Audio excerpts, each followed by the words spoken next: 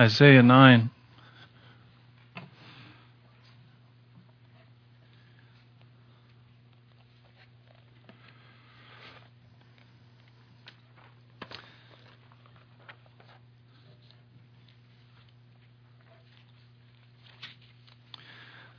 So as we look at Isaiah chapter 9 this morning, the announcement of Christ, Isaiah's prophecy of the coming Messiah, I just want to consider a few things. We're going to be starting in verse 6 and 7. Well, let's just read that first, and then we'll go on.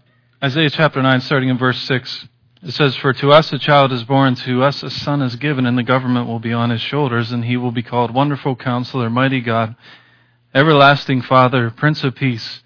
Of the increase of his government and peace there will be no end. He will reign on David's throne and over his kingdom, establishing and upholding it with justice and righteousness from that time on forever. The zeal of the Lord Almighty will accomplish this." So the first thing that I want to look at when we begin to look at this passage is he's talking about the government being on the shoulders of Christ. That's what I want to focus on today. But when we think of that, we're not talking specifically about the form of government that we see in our nation or any other nation. We're talking about the culture of God's kingdom that he has established being at work in the hearts of God's people and then expressed to the world through what Christ is doing in us. So that's overall what we're talking about here today. But the first thing that I want to look at here is how significant this announcement is. And the government will be on his shoulders. How significant that is in the nation of Israel. At the time, if you go back to 1 Samuel chapter 8, we're going to read some of that today, but we see that God's desire was always for him to be the king of his people. His desire was never for Israel to have kings. That wasn't what God's plan was for them. We'll see in this passage in 1 Samuel 8 that God was their king and the people rejected him so that they could be like the rest of the nations of the world. And then I want to talk briefly about what it looks like when we reject our king. 1 Samuel chapter 8, starting in verse 1, it says, "When Samuel grew old, he appointed his sons as judges for Israel. The name of his firstborn was Joel, and the name of his second was Abijah, and the third was Beersheba. But his sons did not walk in his ways. They turned aside after dishonest gain and accepted bribes and perverted justice. So all the elders of Israel gathered together and came to Samuel at Ramah. They said to him, 'You are old, and your sons do not walk in your ways. Now appoint a king to lead us, such as all the other nations.' But when they said, 'Give us a king to lead us,' this displeased Samuel, so he prayed to the Lord. And the Lord told him, 'Listen to all that the people are saying to you. It is not you they have rejected, but they have rejected me as their king, as they have done from the day I brought them up out of Egypt until this day, forsaking me, serving other gods, so they are doing that to you. Listen to them, but warn them solemnly, and let them know what the king who will reign over them will do.' So Samuel told all the words of the Lord to the people of..." I put my note over my words here. So Samuel told all the words of the Lord to the people who were asking him for a king. He said, "This is what the king who will reign over you will do. He will take your sons and make them serve with his chariots." And he goes through all of this list of ways that the kings would oppress the people and take from them and force them into service. And then in verse 19, it says, "But the people refused to listen to Samuel. 'No,' they said, 'we want a king over us. Then we will be like all the other nations with a king to lead us and go out before us and fight our battles.' When Samuel heard all that the people said, he repeated it before the Lord. The Lord answered, 'Listen to them and give them a king.' Then Samuel said to the men of Israel, 'Everyone go back to his town.'" So the first thing that we see here is, I think a lot of times we misunderstand the judgment of God. A lot of times we're thinking of God as some force up in the sky that's waiting to drop the hammer on us when we mess up. And that's not God's way of punishing people at all. His way of punishing people is to simply give them what they want. We see that in Romans chapter 1. If you go through that, it talks about how people, what what God, His glory, all that He is clearly seen in nature. It is revealed. Every person knows it in some way. They are aware of it. But there are people who suppress the truth by their wickedness. They actively suppress it by the things that they want to pursue. And if you read through that passage, it goes on to talk about how God eventually gives them over to their sinful desires. So what we're talking about in the judgment of God is God saying to you, okay, if this is what you want, go ahead.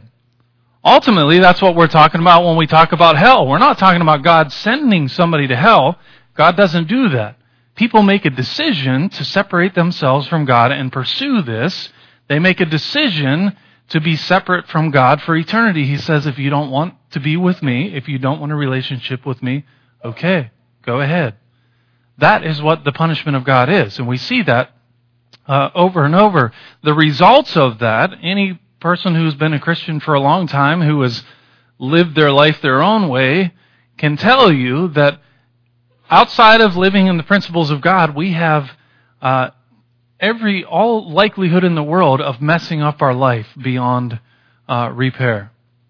Making our own decisions, doing things our own way, pursuing whatever we desire in our natural heart, we will mess things up. That's the way it works.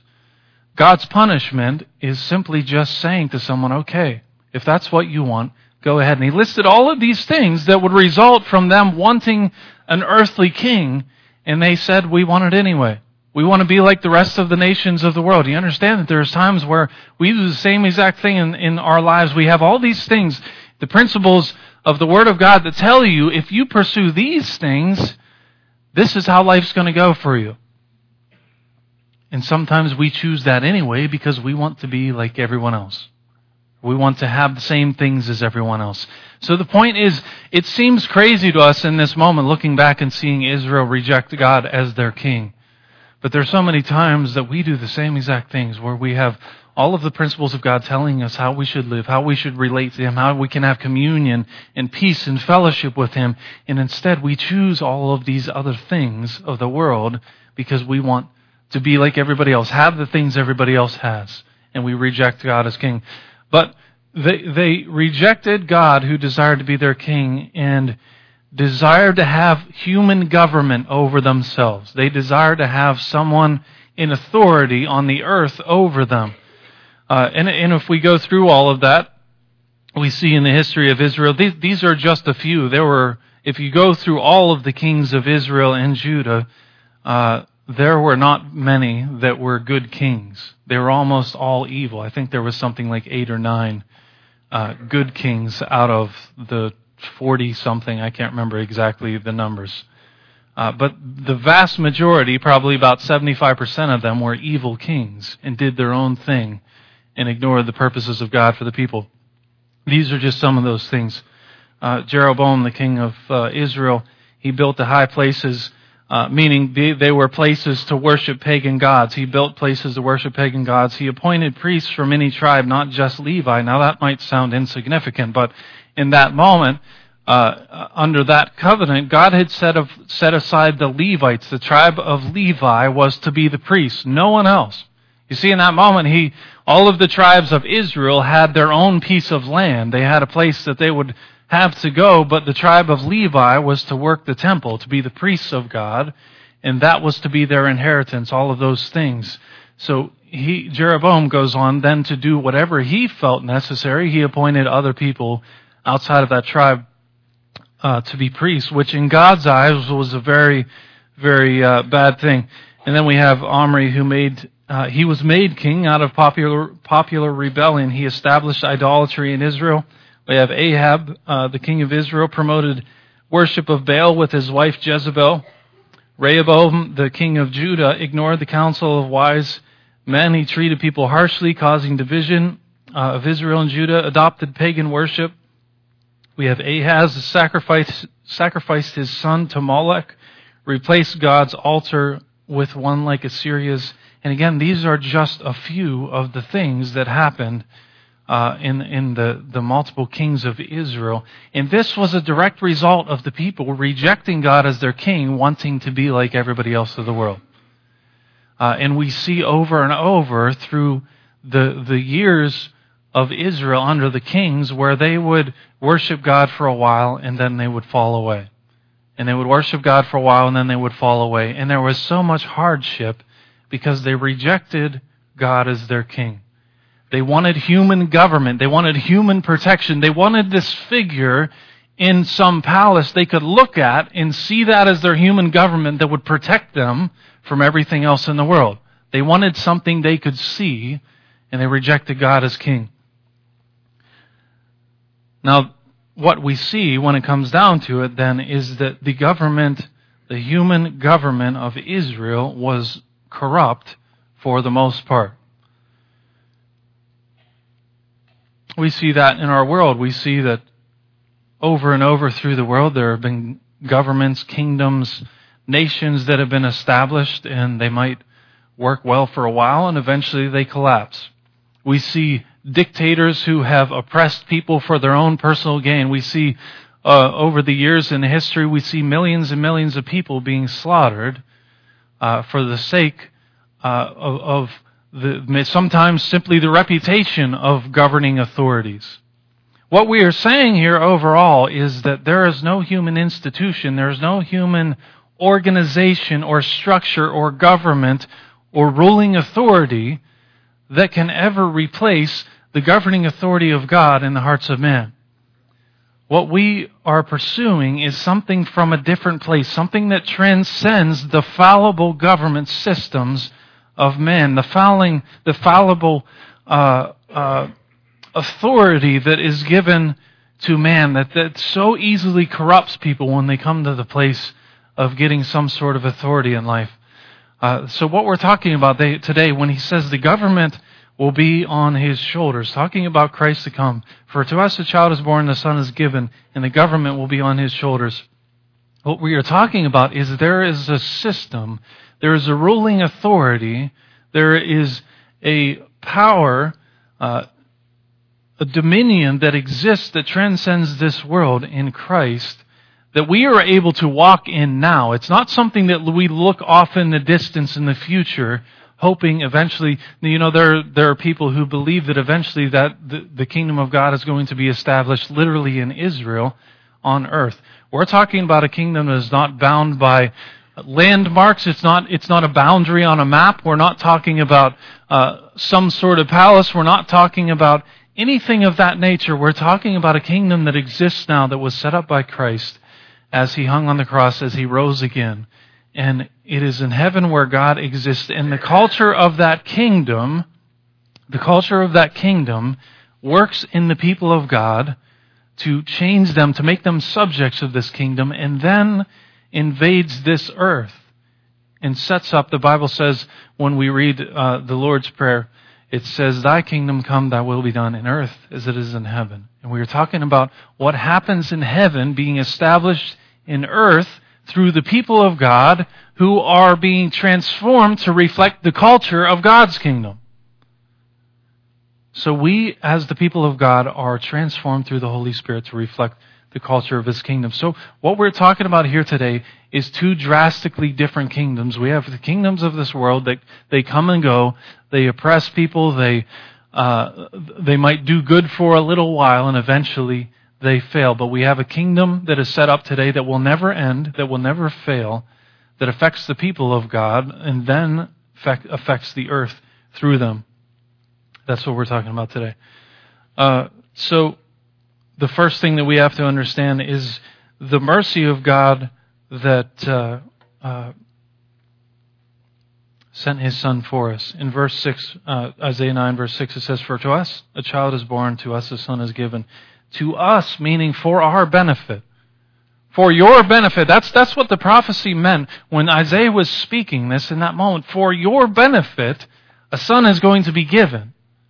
For the people of God, for the people that need Him, for the people of the earth, a son is given for your benefit. And the government of God's kingdom will be on His shoulders, invading the earth, transforming people to reflect that government. But that was so merciful. Number one, after remembering that just years before that the Israelites had rejected God as their king. So you could imagine how merciful and compassionate God is to look on those people and say, I am your king. If you're going to reject me, go ahead, do what you want.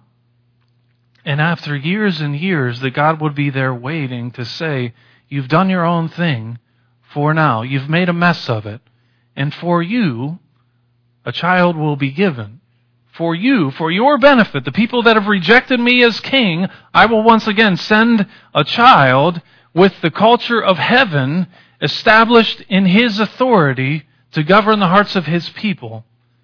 And you will live at peace again with me. So the mercy of God that would set up this kingdom, that would establish this kingdom and give a son for our benefit, He gave that for the people that were walking in the darkness of their own desires, the people in the darkness of sin, the people walking in the darkness of unbelief, the people walking in the darkness of ignorance, the people that were walking in the darkness of the places where they were kings who were oppressing people, those kings that were walking in darkness. We read the last few weeks, we talked about this in Luke chapter 1, starting verse 78. It says, because of the tender mercy of our God, by which the rising sun will come to us from heaven, to shine on those living in darkness and in the shadow of death, to guide our feet into the path of peace. And Isaiah 9:2 says this, the people walking in darkness have seen a great light. On those living in the land of deep darkness, a light has dawned. So we're talking about the people walking in darkness, people who would desire to do things their own way in life and reject God as king, and in that then, walking in darkness, they have rejected their light. They have rejected everything that would give them hope and peace in life and the light to understand the correct path. They've rejected all of that, and they have been walking in darkness and in death and in sin. And then God speaks into this moment out of His mercy and says, for your benefit, a son will be given, and the government of my kingdom will be on his shoulders. And we will once again set up a kingdom where people walk in the purposes of God, the peace and joy and righteousness of walking with God. So the thing that we have to understand in this also is that the people in that moment, I think we talked about it last week, but the people were not looking for this Messiah that would come the way Christ did. They were looking exactly what they rejected God for. They were rejecting God so that they would have this figure in Israel to be their source of hope, their source of authority in the lands around. They were looking for this king to be set up on earth. But God's plan was drastically different. God's plan was to do something within the hearts of man. So you see, they didn't necessarily understand what was necessary for their hearts to be transformed. They didn't understand that there was something different that had to happen in them. That for them to gain peace, that they had to have something established in their hearts. You see, in that moment, they went through all of the religious regulations. They worshipped by offering sacrifices. They worshipped by going into the temple and performing all the duties that were necessary for that to happen. But they didn't understand that God was seeking to set up a kingdom that would be established in the hearts of people to transform our hearts to reflect who He is. Not for us to be a political kingdom. His purpose was never for us to just be a people who was established on the earth as a kingdom and everybody else was under that kingdom. That's not God's purpose. It never was. It wasn't from the beginning. His purpose was always to have a spiritual people who would walk in the peace and confidence and joy of having communion and fellowship with Him. So God's desire was totally contradictory to what the people desired and wanted in that moment. It was totally opposed to everything they were thinking was going to happen. We see this in even the apostles in Acts chapter 1, verse 6. It says, so when they met together, this was after Christ was raised from the dead. In 1:6 he says, so when they met together, they asked Him, Lord, are you at this time going to restore the kingdom to Israel? So even after they walked with Christ, they saw His teaching, they had communion and fellowship with Him. Still, after all of this, they still thought that He was going to restore the kingdom of Israel, meaning make it a political kingdom, make it an authority on the earth. They thought that He was coming to raise up the kingdom of Israel above everything else. That's what they were looking for still in that moment. They were looking for to be set free from the bondage of the Romans, to be restored to their former state of freedom or prosperity, as in the times of David or Solomon. We also see this in Luke chapter 19 in verse 11. It says, while they were listening to Jesus, He wanted to tell them a parable because He was near Jerusalem, and the people thought that the kingdom of God was going to appear at once. And then Luke 24, this is on the road to Emmaus, the followers of Christ, they were disappointed because Christ had been crucified, and they said, but we had hoped that He was the one who was going to redeem Israel. And what is more, this is the third day since all this took place. So we see over and over all of these people that were looking for this political kingdom to be set up. They were looking for the kingdom of Israel to be established as the governing authority on the earth, and everything else to be under that. But as I said, the mercy of God saw that the heart of man needed something different than that. So what is the nature? This is what I want to talk about today, is the nature of this kingdom and its citizens then. In verse 6, Isaiah chapter 9, verse 6 again, it says, to us a child is born, to us a son is given, and the government will be on His shoulders.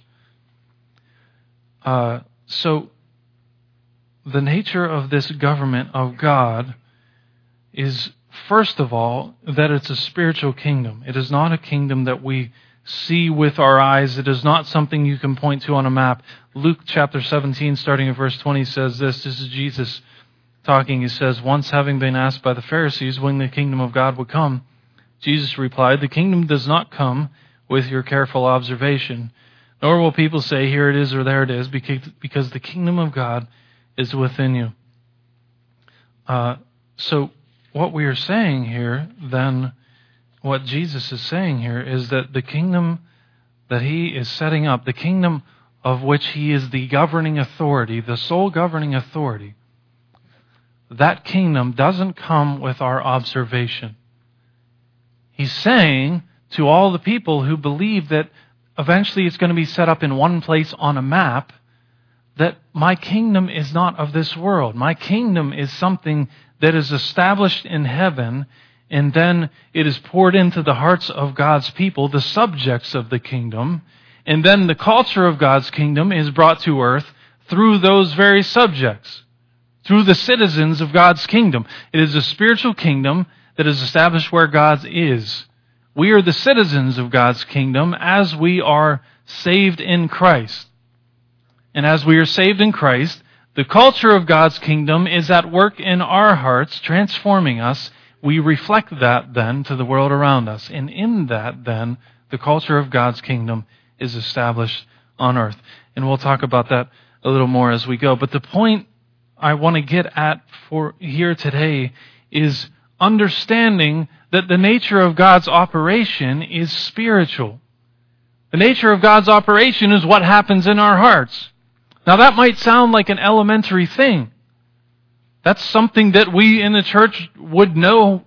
That's an answer we know. That's something we know that the Bible says. But too many times we don't act that way.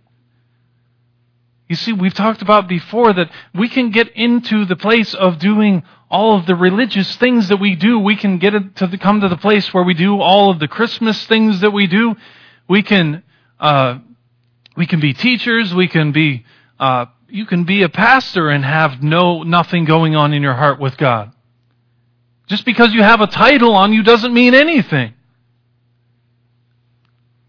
You see, at its elementary foundation, what we are saying is that my Christian relationship with God is what happens inside me. It's my desire to apply the things that God has established in His Word, because I know that that's life. I know that it's refreshment. As His Word says, it's renewal. It brings light to us. It lights our path. That I have a desire to know Him in my heart. There's nothing else that possesses my heart. There's nothing else that is I don't have any greater desire in my heart than to know who He is, to be established in Him, and then that I would reflect who He is. You see, when that's my desire, then I can come to the place where somebody says something offensive to me, I don't have to hold on to it forever.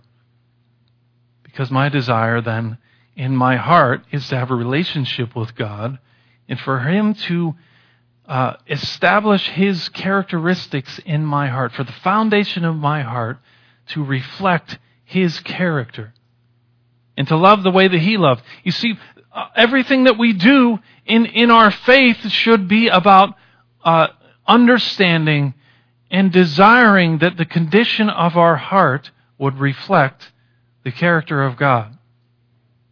There's nothing else that matters. Again, that sounds like an elementary thing, but we have to understand that first and foremost, before everything else that we do as believers, my heart has to be fixed on God. My heart has to desire to reflect who He is. We talked about Wednesday night that, we talk a lot of times in churches about wanting to see unity. And we can try to organize events. We can do things like that to try to establish unity in a church, but that doesn't do anything. Being in a room together, being in one place doing one thing the same way doesn't mean that people are united. Unity comes as I look off to Christ and desire to walk the way that He walked, and then you look off to Christ and desire to walk the way that He walked. And then the next person does that, and the next person. And as we individually are looking off to Christ, desiring to walk as He walked, desiring that I would reflect the culture of His kingdom, as that is each individual member's desire, then we are united. And not just here in this place, we are united with the people down the road that reflect the culture of God's kingdom. We are united with the people across the world that reflect the culture of God's kingdom. You see, unity comes from a place that transcends the earth. It isn't something that happens from our organization. And it's not just unity. Everything that we do, the power to advance God's kingdom, the power to see people won to Christ, everything that we do comes from heaven. It is our source of power. It is our source of being. It is our source of hope. Everything that we have as Christians happens in our hearts, and it is poured into our hearts from the place where God dwells. And as He pours that into our hearts, the culture of His kingdom, then we are united with believers everywhere. And people will finally see that there is something different about the people of God. The point is that the nature of God's kingdom is spiritual. It transcends the earth, and the culture of that kingdom is poured into our hearts through the working of the Holy Spirit, and then that overflows out of each member into the world around us. Then we see the work of His kingdom. In verse 7, Isaiah 9, starting in verse 7, it says, "Of the increase of His government and peace there will be no end. He will reign on David's throne and over His kingdom, establishing and upholding it with justice and righteousness from that time on and forever." So again, His government then, it says, the increase of His government and peace there will be no end. There is no end to the effect, the possible effect of His kingdom on the earth through us. You see, there is never a moment where I stop growing. There is never, I don't care how long you've been a Christian. I don't care how old you are. There is never, until you draw your last breath, there is always greater depth that you can go to.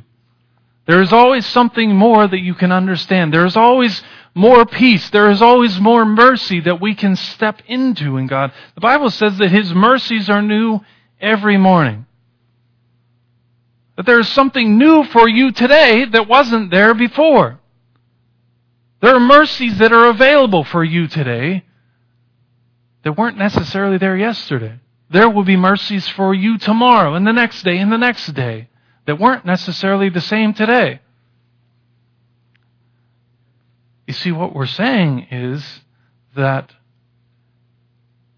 the increase of His government and peace there will be no end. The increase of His authority in our lives, the increase of the culture of His kingdom, and the peace that comes with that, it will never end. It is something that I can have in greater measure every day. And it's available. It's not something that God ever withholds from His people. It is there. It is there for us to step into if we would walk with Him, if we would desire in our hearts nothing else in a greater way than we desire for the culture of His kingdom to be established in our hearts.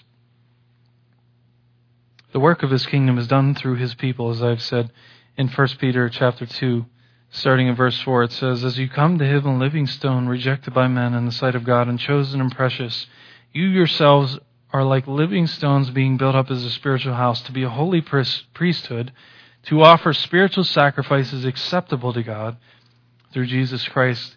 And then in verse 9 it says, "But you are a chosen race, a royal priesthood, a holy nation, a people for His own possession, that you may proclaim the excellencies of Him who called you out of darkness into His marvelous light. Once you were not a people, but now you are God's people. Once you had not received mercy, but now you have received mercy." So what he is saying here is that under the old covenant, when these people had rejected God for a king and they had done all of their worship was in this literal temple that was physically on earth. They had a location that they went to be able to worship God. He's saying that no longer exists. Through Christ, we see again, as He died on the cross, the curtain of the temple was torn from the top to the bottom, meaning that the most holy place where God dwelled, that it was an open door. Through Christ, that it was an open door for us to walk into. The Bible says in Hebrews, it says that we can boldly and confidently approach the throne of grace. We can boldly and confidently approach God now. We don't have to do it through a priest. The Bible says we are priests now. You see what he was saying in that moment, and he's saying in 1 Peter is, there's not a temple anymore. It's not a place on a map, but you and I, individually, as the culture of God's kingdom is poured into my heart, we are becoming the living stones of God's temple. We are His dwelling place. And we carry that everywhere that we go. You see, when somebody comes to me and wants me to tell them about Christ, I don't have to get out a map and show them, well, if you go to here, you can see more about God. Or if you go here, then you can worship God. I don't have to do that. Because I am a living stone. I am a priest. And Christ does His work through me and through you.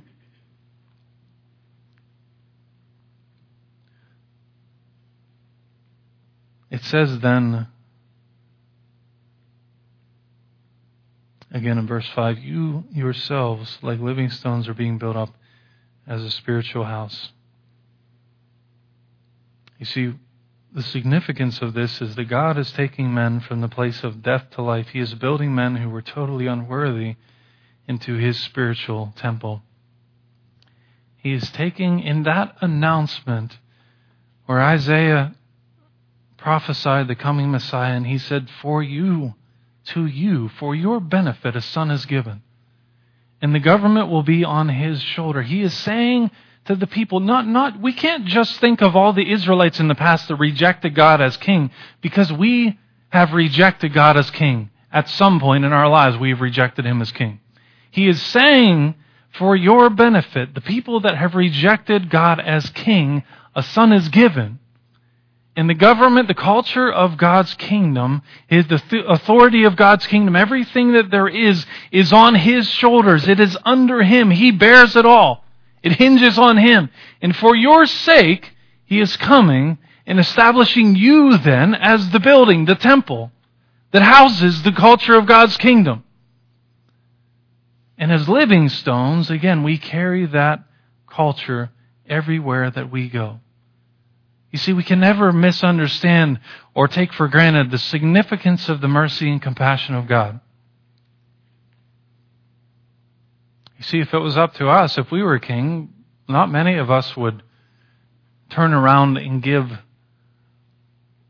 our mercies new every morning to the people that had rejected us as king. There's not many people that would do that. But the infinite mercy of God has looked on man with divine pity and seen the helpless estate of man. And again, as we've talked about God's hospitality, that as a hospitable God, He has invited us who chose to be strangers. He is inviting us as strangers back to His table to have fellowship and peace with Him. The work of God's kingdom is done through His people. The last thing I want to look at quickly is the certainty of God's kingdom.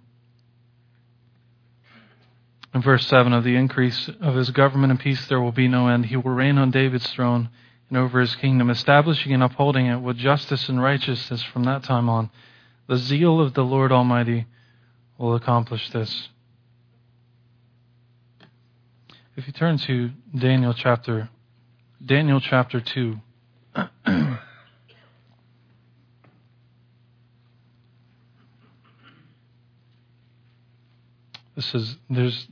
There's a lot here, but I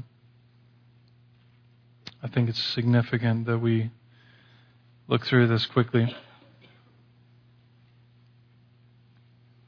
So, King Nebuchadnezzar had a dream, and he was looking for someone to interpret its meaning, and he brought in all the people, and nobody could interpret the meaning, and somebody had suggested that they would get Daniel because he could interpret the dream, and so Daniel comes in, and that's where we pick it up here, is Daniel talking with the king about his dream. Daniel chapter 2, starting in verse 31. He's telling the king what his dream was. The king did not tell Daniel what the dream was. Daniel was telling him first what the dream was, and then he interprets it. In verse 31, he says, "You looked, O king, and there before you stood a large statue, an enormous, dazzling statue, awesome in appearance. The head of the statue was made of pure gold, its chest and arms of silver, its belly and thighs of bronze, its legs of iron, its feet partly of iron and partly of clay. While you were watching, a rock was cut out, but not by human hands. It struck the statue on its feet of iron and clay and smashed them. Then the iron and the clay, the bronze, the silver, the gold were broken to pieces at the time and became like chaff on the threshing floor in the summer. The wind swept them away without leaving a trace, but the rock that struck the statue became a huge mountain and filled the whole earth. This was the dream. Now we will interpret it to the king. You, O king, are the King of kings. The God of heaven has given you dominion and power and might and glory. In your hands He has placed mankind and the beasts of the field and the birds of the air, wherever they live. He has made you ruler of them all. You are the head of gold." He's talking to Nebuchadnezzar right there. Verse 39, "After you, another kingdom will rise, inferior to yours. Next, a third kingdom, one of bronze, will rule over the whole earth. Finally, there will be a fourth kingdom, strong as iron, for iron breaks and smashes everything. And as iron breaks things to pieces, so it will crush and break all the others. Just as you saw that the feet and toes were partly of baked clay and partly of iron, so this will be a divided kingdom, yet it will have some of its strength of iron in it. Even as you saw iron mixed with clay, as the toes were partly iron, partly clay, so this kingdom will be partly strong and partly brittle. And just as you saw the iron mixed with baked clay, so the people will be a mixture and will not remain united any more than the iron mixed with clay." In verse 44, "In the time of those kings, the God of heaven will set up a kingdom that will never be destroyed, nor will it be left to another people. It will crush all those kingdoms and bring them to an end, but it will itself endure forever. This is the meaning of the vision of the rock cut out of a mountain, but not by human hands. A rock that broke the iron, the bronze, the clay, the silver, and the gold pieces." So what he's talking about here in this dream, as Daniel interprets this dream, he is talking about, if you go through history, you see that, the head, the chest, the legs, and the toes, and you see that he talked about four kingdoms that would be coming. And if you go through history, you will see this very clearly. You see the Babylonian kingdom, and then you see the Medo-Persian kingdom, the Grecian kingdom, and then you see, as he talked about the divided kingdom, that would be the Roman kingdom. And it was one kingdom, but it was divided, and maybe one of these days we can get into all the history of all those things. But This prophecy was talking about the divided kingdom, the Roman kingdom that was in power when Christ came. The Roman kingdom that hung Christ on the cross. And when Christ hung on the cross, and He died and He was buried again, He crushed that kingdom. He crushed the kingdom because He set up His kingdom, the Bible says, that would never be destroyed. In the days of these kings, in the days of what kings? The Roman kings. In the days of that kingdom, the God of heaven would set up a kingdom that would never be destroyed. In the days of those Roman kings, that is exactly what God did. He set up a kingdom that we can be certain of, a kingdom that transcends this earth, a kingdom that isn't dependent on borders. It's not dependent on what other countries are doing politically. It doesn't matter. None of those things matter. The God's kingdom was set up and established by Christ. It transcends this world. It comes from the place where God dwells. And you see, this is so significant for us because we live in a day where nothing is sure in this world. Everywhere you go, truth doesn't exist anymore. Now, we know the truth exists. But most of the places you go, truth doesn't exist anymore.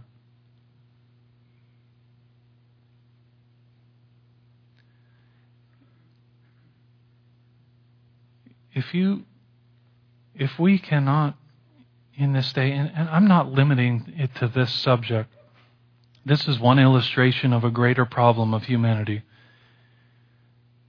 If you cannot look on a baby that is born and have some concrete idea of a gender, there's nothing else left. There's nothing. There's nothing that you can look at it and say, that's sure. This is what this is. It's immovable. And it's not just that issue. There are multiple other issues. I don't want to limit it to just that. There's a lot of things where people don't want truth to exist anymore. But what I am saying to you is, we are living in a world where, according to man, everything is movable. And you understand that's not sustainable. You can't live that way. Eventually, it's going to come crashing down. And you understand, this is exactly what he's talking about. In the days of these kings, the God of heaven will set up a kingdom that will never be destroyed. You understand, there is only one kingdom that is guaranteed to last. There is only one. Now, are we going to walk in that kingdom? Are we going to be people that would allow the culture of that kingdom that is sure and steadfast and never fails? Are we going to allow that to be poured into our hearts? And out of that reflect His kingdom, the culture of His kingdom to the world around us that is tossing like the waves of the sea. You see, people are going to be looking for something at some point. Eventually somebody's going to come to you and say, you know what, these are the things I hear all the time, but it just doesn't seem like this is livable, not having any truth. Eventually somebody's going to wake up and see that, and they're going to want to know what truth is. It's not possible to live that way. One generation might, a couple generations might, but at some point, somebody's going to wake up and think, there's got to be something sure. Human experience dictates that. It has to be. There has to be something. For us to be rational human beings, there has to be something. This is the last thing I'll say as the worship team comes up.